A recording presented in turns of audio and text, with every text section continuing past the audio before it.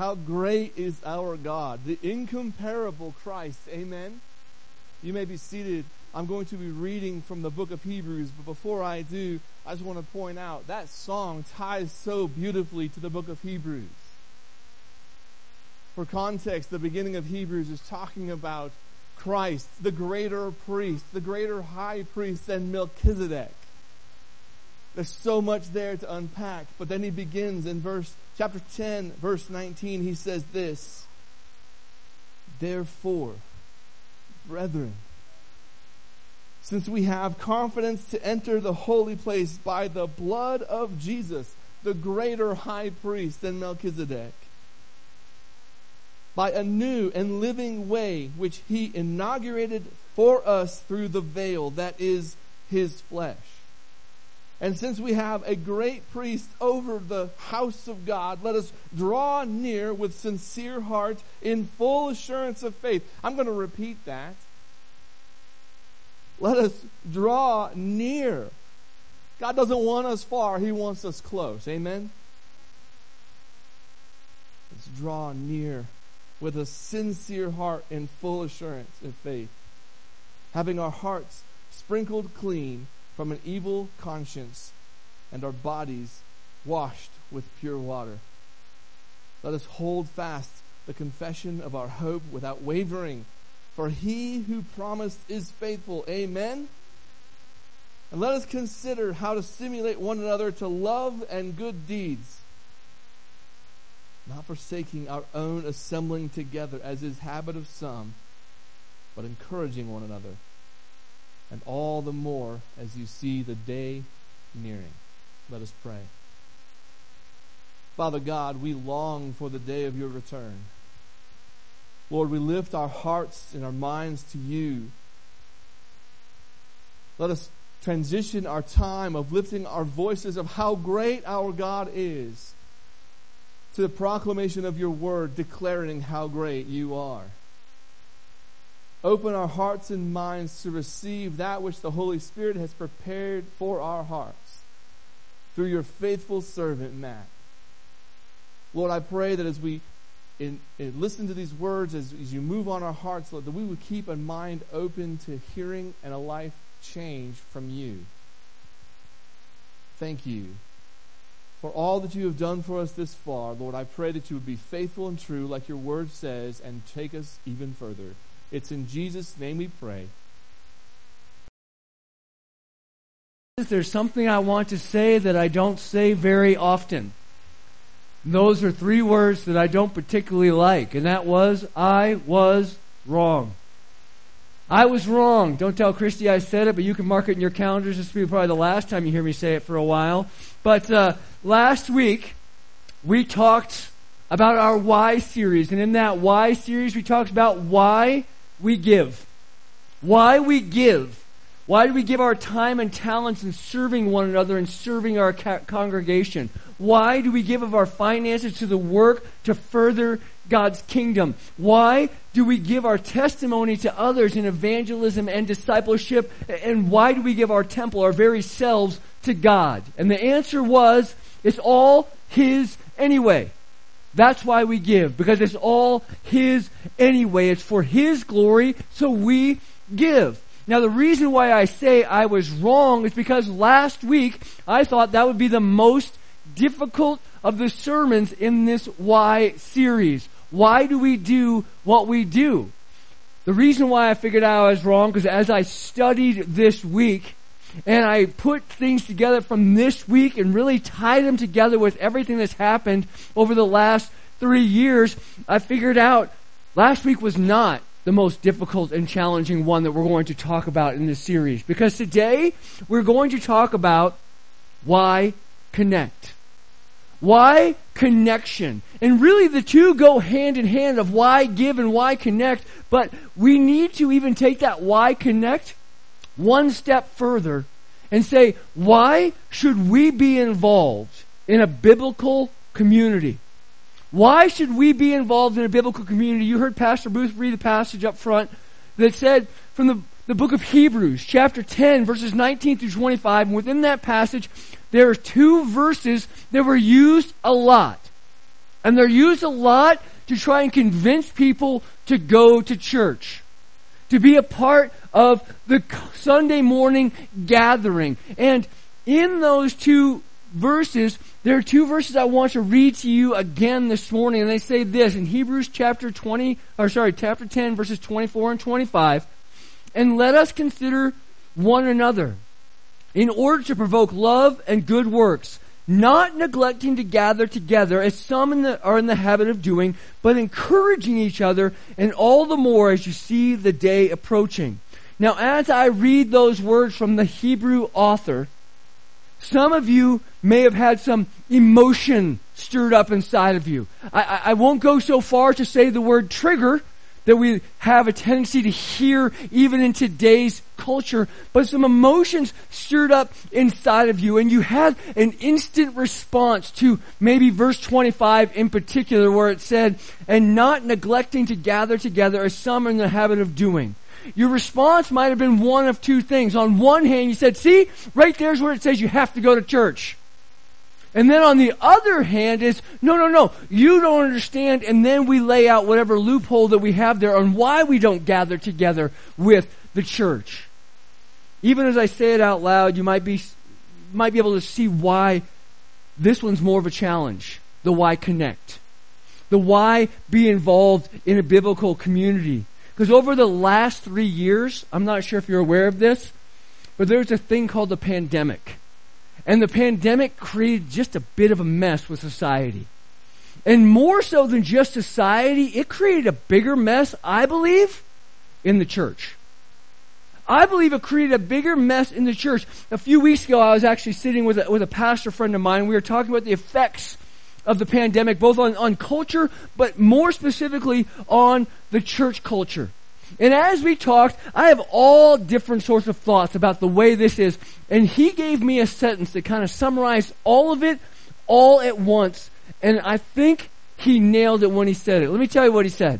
He said these words: the pandemic gave everyone permission to only think about themselves for the rest of their lives. And as difficult of a pill as that is to swallow, when you stop and think about it, he wasn't and isn't wrong. If we're being honest, people have always been selfish. But the pandemic exposed it. It exposed it, and it allowed them and gave them permission to be so openly. And speaking of the pandemic, there's so many words, like I use the word trigger, or the words of even this idea of selfishness that we think of when the pandemic comes up. But did you know there was an article written by dictionary.com that actually listed 8 phrases that nobody ever wants to hear again that came out of the pandemic? You know what number 1 was? The new normal. The new normal. Nobody even knows what that means. Unprecedented was another word that was used over and over again. Uncertain. The word essential. Essential. Who's essential? Who's not? These were the questions that began to come, but there was 2 that kind of went hand in hand, yet they were completely the opposite of each other, that fit into today's message that were also on that list. One was social distancing, and the other was we're all in this together. Because how can we be all in this together if we're social distancing? What does that look like? Together but separate, together but not like-minded, together but isolated. That is what we saw play itself out. And while you might think that hurt society as a whole, and it did, it really took its effect on the church, because the church, made up as individuals of the body of Christ, are designed for community. They are created for a community. As a matter of fact, all of us are created for community. But one of the commentaries I read this week, as I was reading over, it said the first crisis mentioned in the Bible was not the serpent and the fall of man. It actually happened before that in Genesis chapter 2, verse 18, when it said, it's not good for man to be alone. It's not good for a person to be alone. Now, I don't know if I would go so far to call that a crisis, but it definitely was the first problem that we saw in the Bible. Man alone. Things were not good. Why? Well, it's because we have been created. You and I have been created for connection, for community. In fact, one of God's primary goals in all of humanity was loving community. You might say, well, where do you deduct that from? Think about the great commandment. What is it? Love the Lord your God with all your heart, all your soul, all your mind, all your strength, and love your neighbor as yourself. First, we love God in community with Him. Second, we love others in community with them.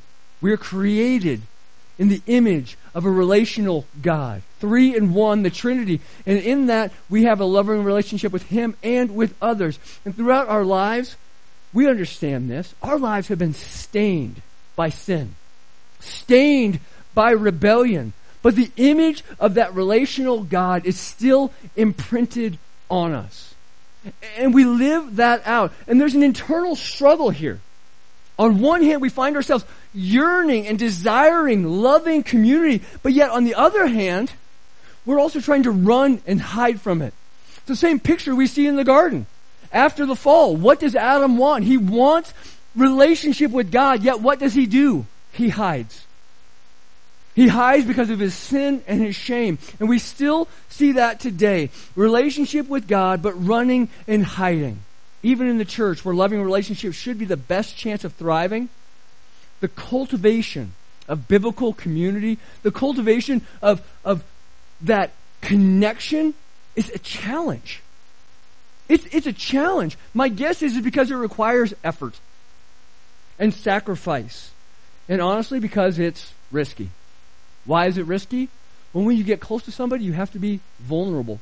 You have to share who you are with them. And that is difficult. It's not a place where we really want to be because we don't want to be vulnerable. So I guess the big question for us this morning is this. Is biblical community worth pursuing? And if so, why? And I do want to emphasize the word biblical here. Not just community, but biblical community. Because biblical community is different than our clubs, than our teams, than our workplace, than our school, whatever affiliation you might be connected with. It's different than that. It's also not your social media page. It's also not your online group, because study after study show this current generation is actually the most digitally connected generation ever, yet they are the highest in loneliness and highest in anxiety as well. Because they're not truly connected. And one more thing I'm going to say that might shock a few of you. Community is not just going to church.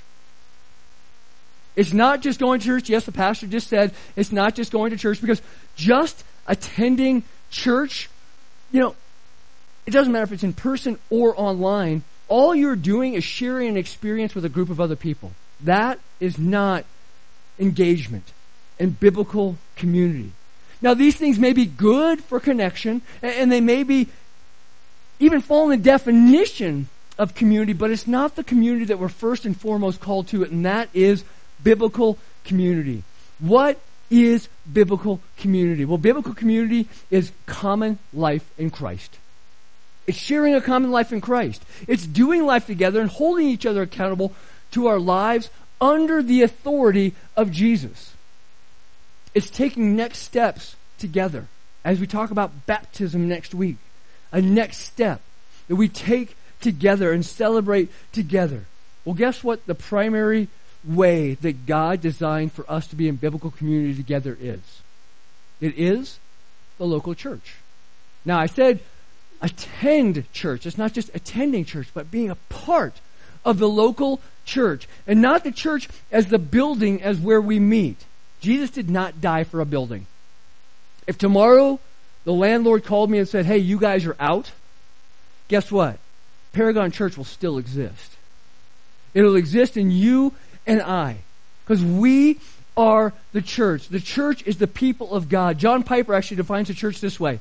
He says a local church is a group of baptized believers who gather regularly to worship God through Jesus Christ, to be encouraged and challenged by the Word of God, to celebrate the Lord's Supper, all under the guidance of duly appointed leaders. Another pastor put it this way. A local church is a group of baptized believers who join together in a commitment to help each other fulfill God's purposes for the kingdom and for their own lives. See, the church isn't something we just go to. It isn't something that we just attend. It is a family that we belong to. If you're on our email list, I try and start every email with Paragon Faith Family, because that is what we are. We are a family. Or as the Apostle Paul calls it, he says, the church is the body of Christ. We are the body. As a matter of fact, we'll dive further into Ephesians in just about a month. I'm looking forward. I'm already studying on it. We're going to be doing Ephesians for basically the rest of the school year and into the summer, talking about Ephesians, but starting off in Ephesians chapter 1, verses 22 and 23, Paul says these words, "And he subjected everything under his feet and appointed him as head over everything for the church, which is his body, the fullness of the one who fills all things in every way."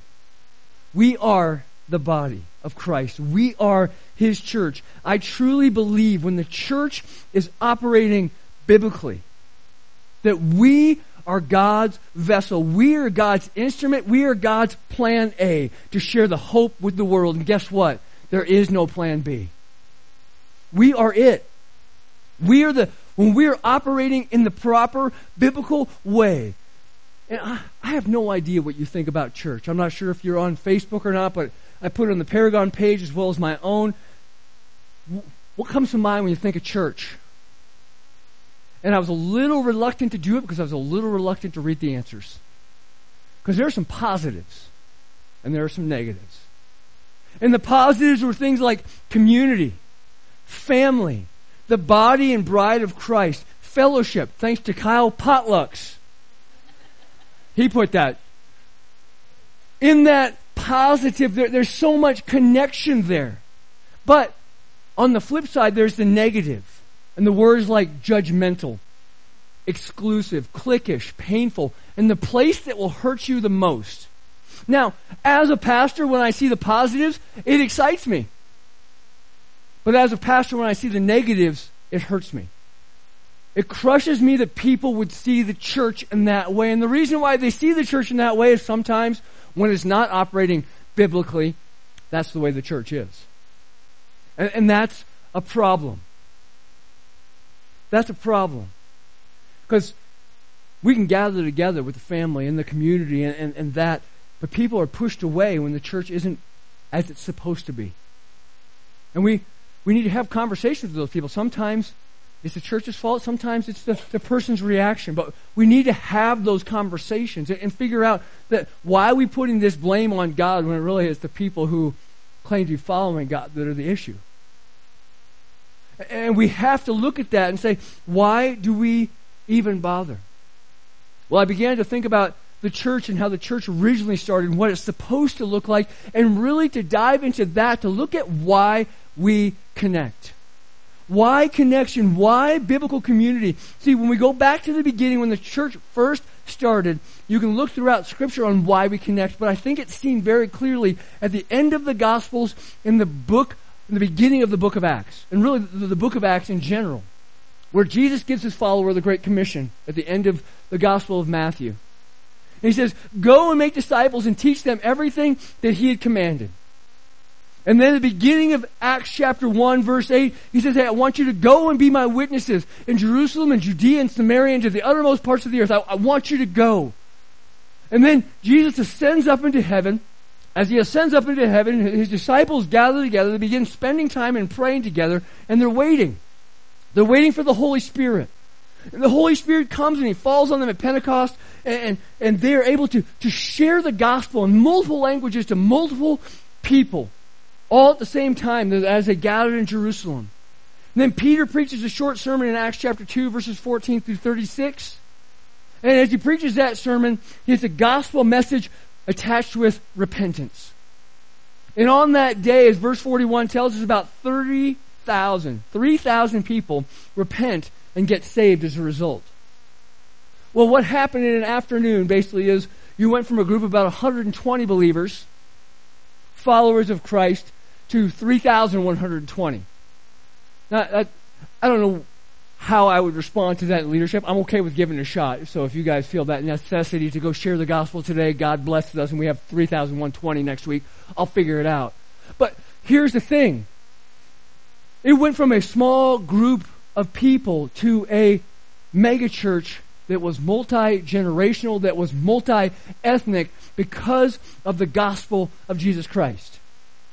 And this big change happens, and we see right after verse 41, when all these people come together, the essentials of the church, and I know I use that word essential, the essentials of the church and what it's supposed to look like play out in verse 42. As a matter of fact, this is what it says. They devoted themselves to the apostles' teaching, to the fellowship, to the breaking of bread, and to prayer. Everyone was filled with awe, and many wonders and signs were being performed through the apostles. Now all the believers were together and held all things in common. They sold their possessions and property and distributed the proceeds to all, as anyone who had need.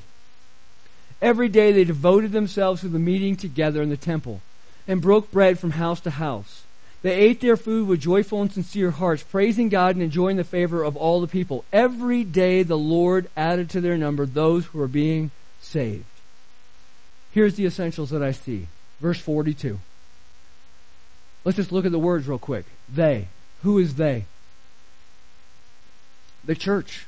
The followers of Christ. The believers in Him. What did they do? They devoted.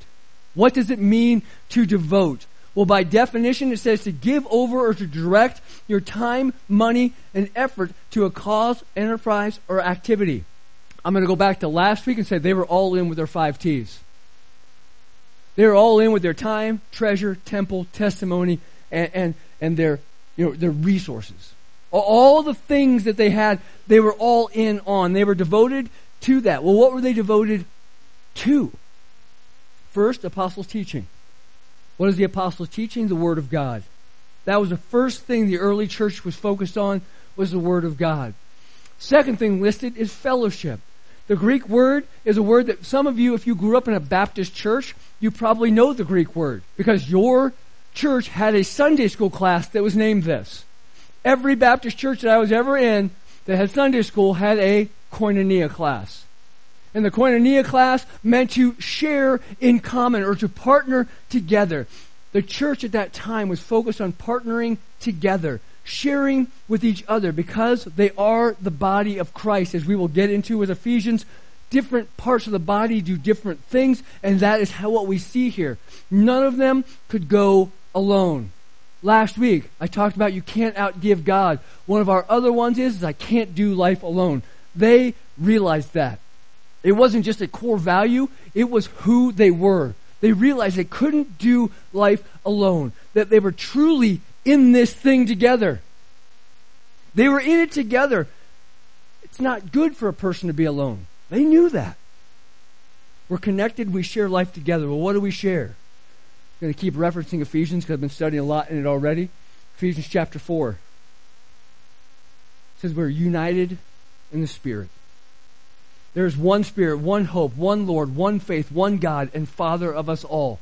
We share in a goal. We share in a common destination. But guess what? While we're here, we share in our hurts. We share in our pains. We share in our commitment to the gospel. Acts chapter 4, just a couple chapters after we've just been reading, says that the believers were in one heart and one mind. Going back to chapter 2, if you look at verse 46. 46 says, every day they devoted themselves to the meeting together in the temple. They worshiped together. They shared together. John Wesley actually wrote this. He said, there's nothing more unchristian than a solitary Christian. There's nothing more unchristian than a solitary Christian. The rest of verse 46 goes on to say this. And they broke bread from house to house. They ate their food with joyful and sincere hearts, praising God and enjoying the favor of all people.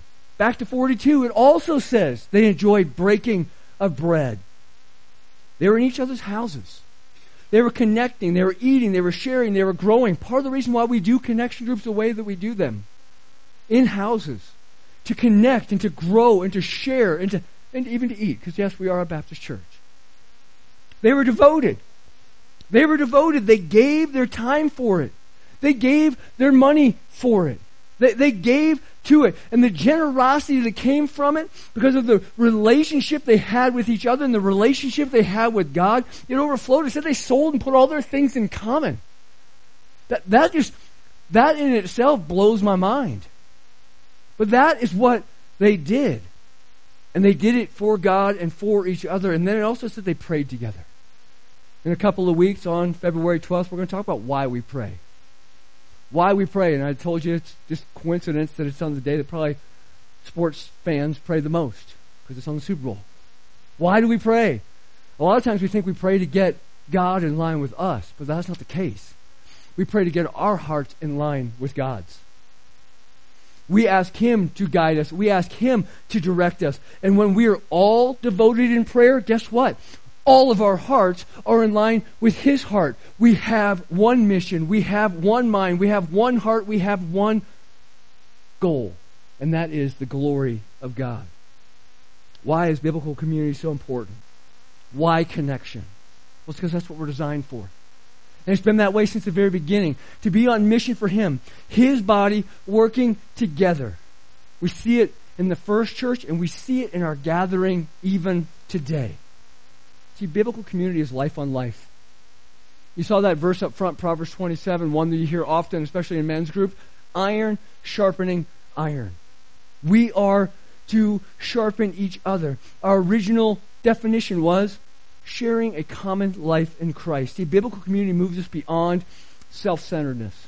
It moves us beyond selfishness, self-isolation, and into a group that is going to challenge us. Into a group that goes beyond just fellowship, is the word that we like to use.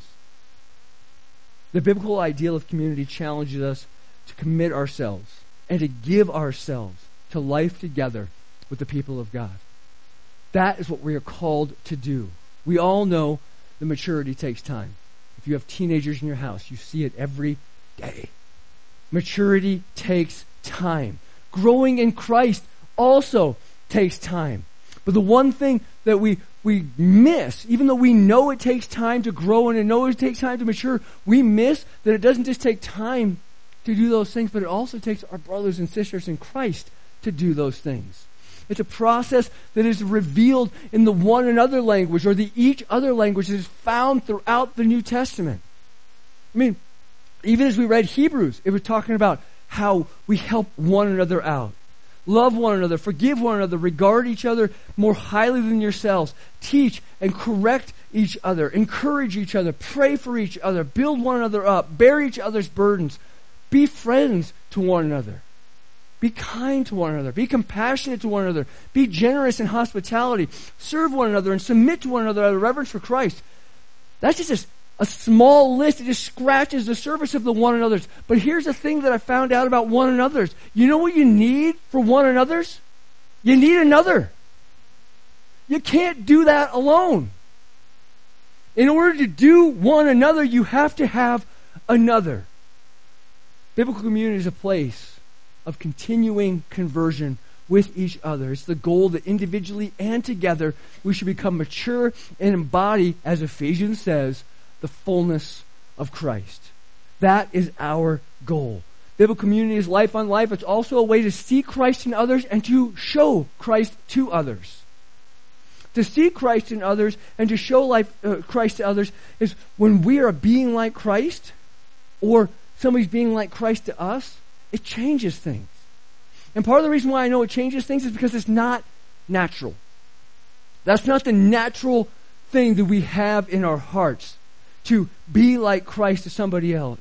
See, we live in an ugly world. Not that I have to tell you that. I think you all know it.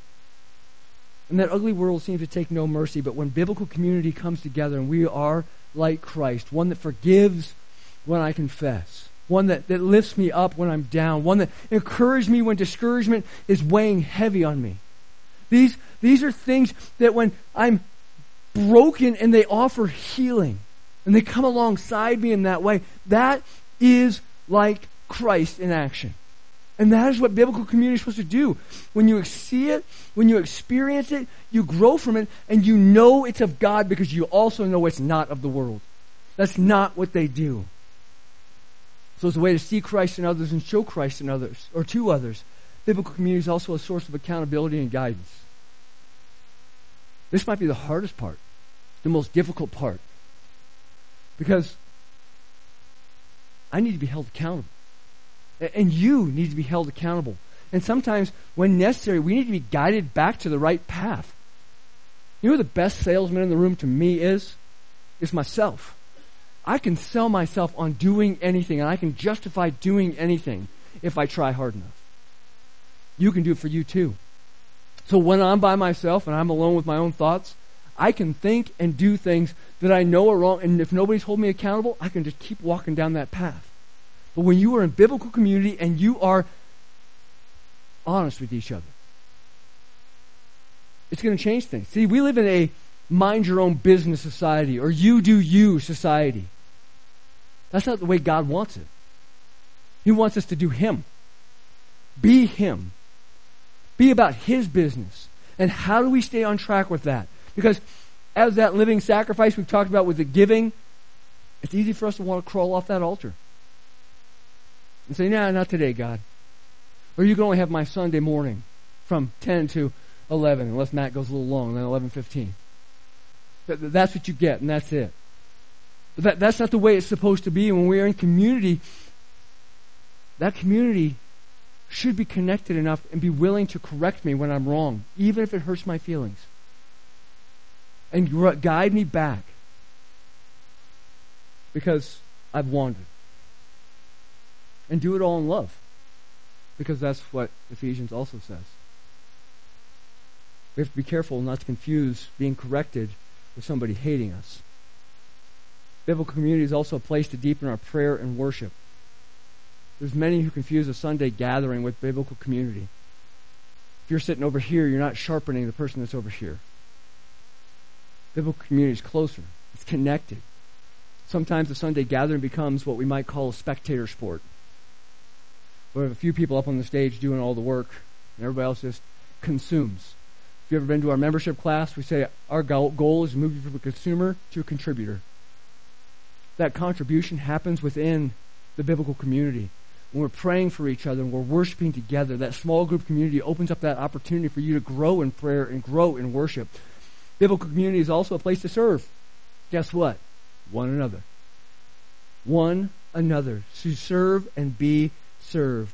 To lay down your self-interest and help someone to grow that you care about. That you've grown to care about. And to lay down your pride when you're the one that's in need of help.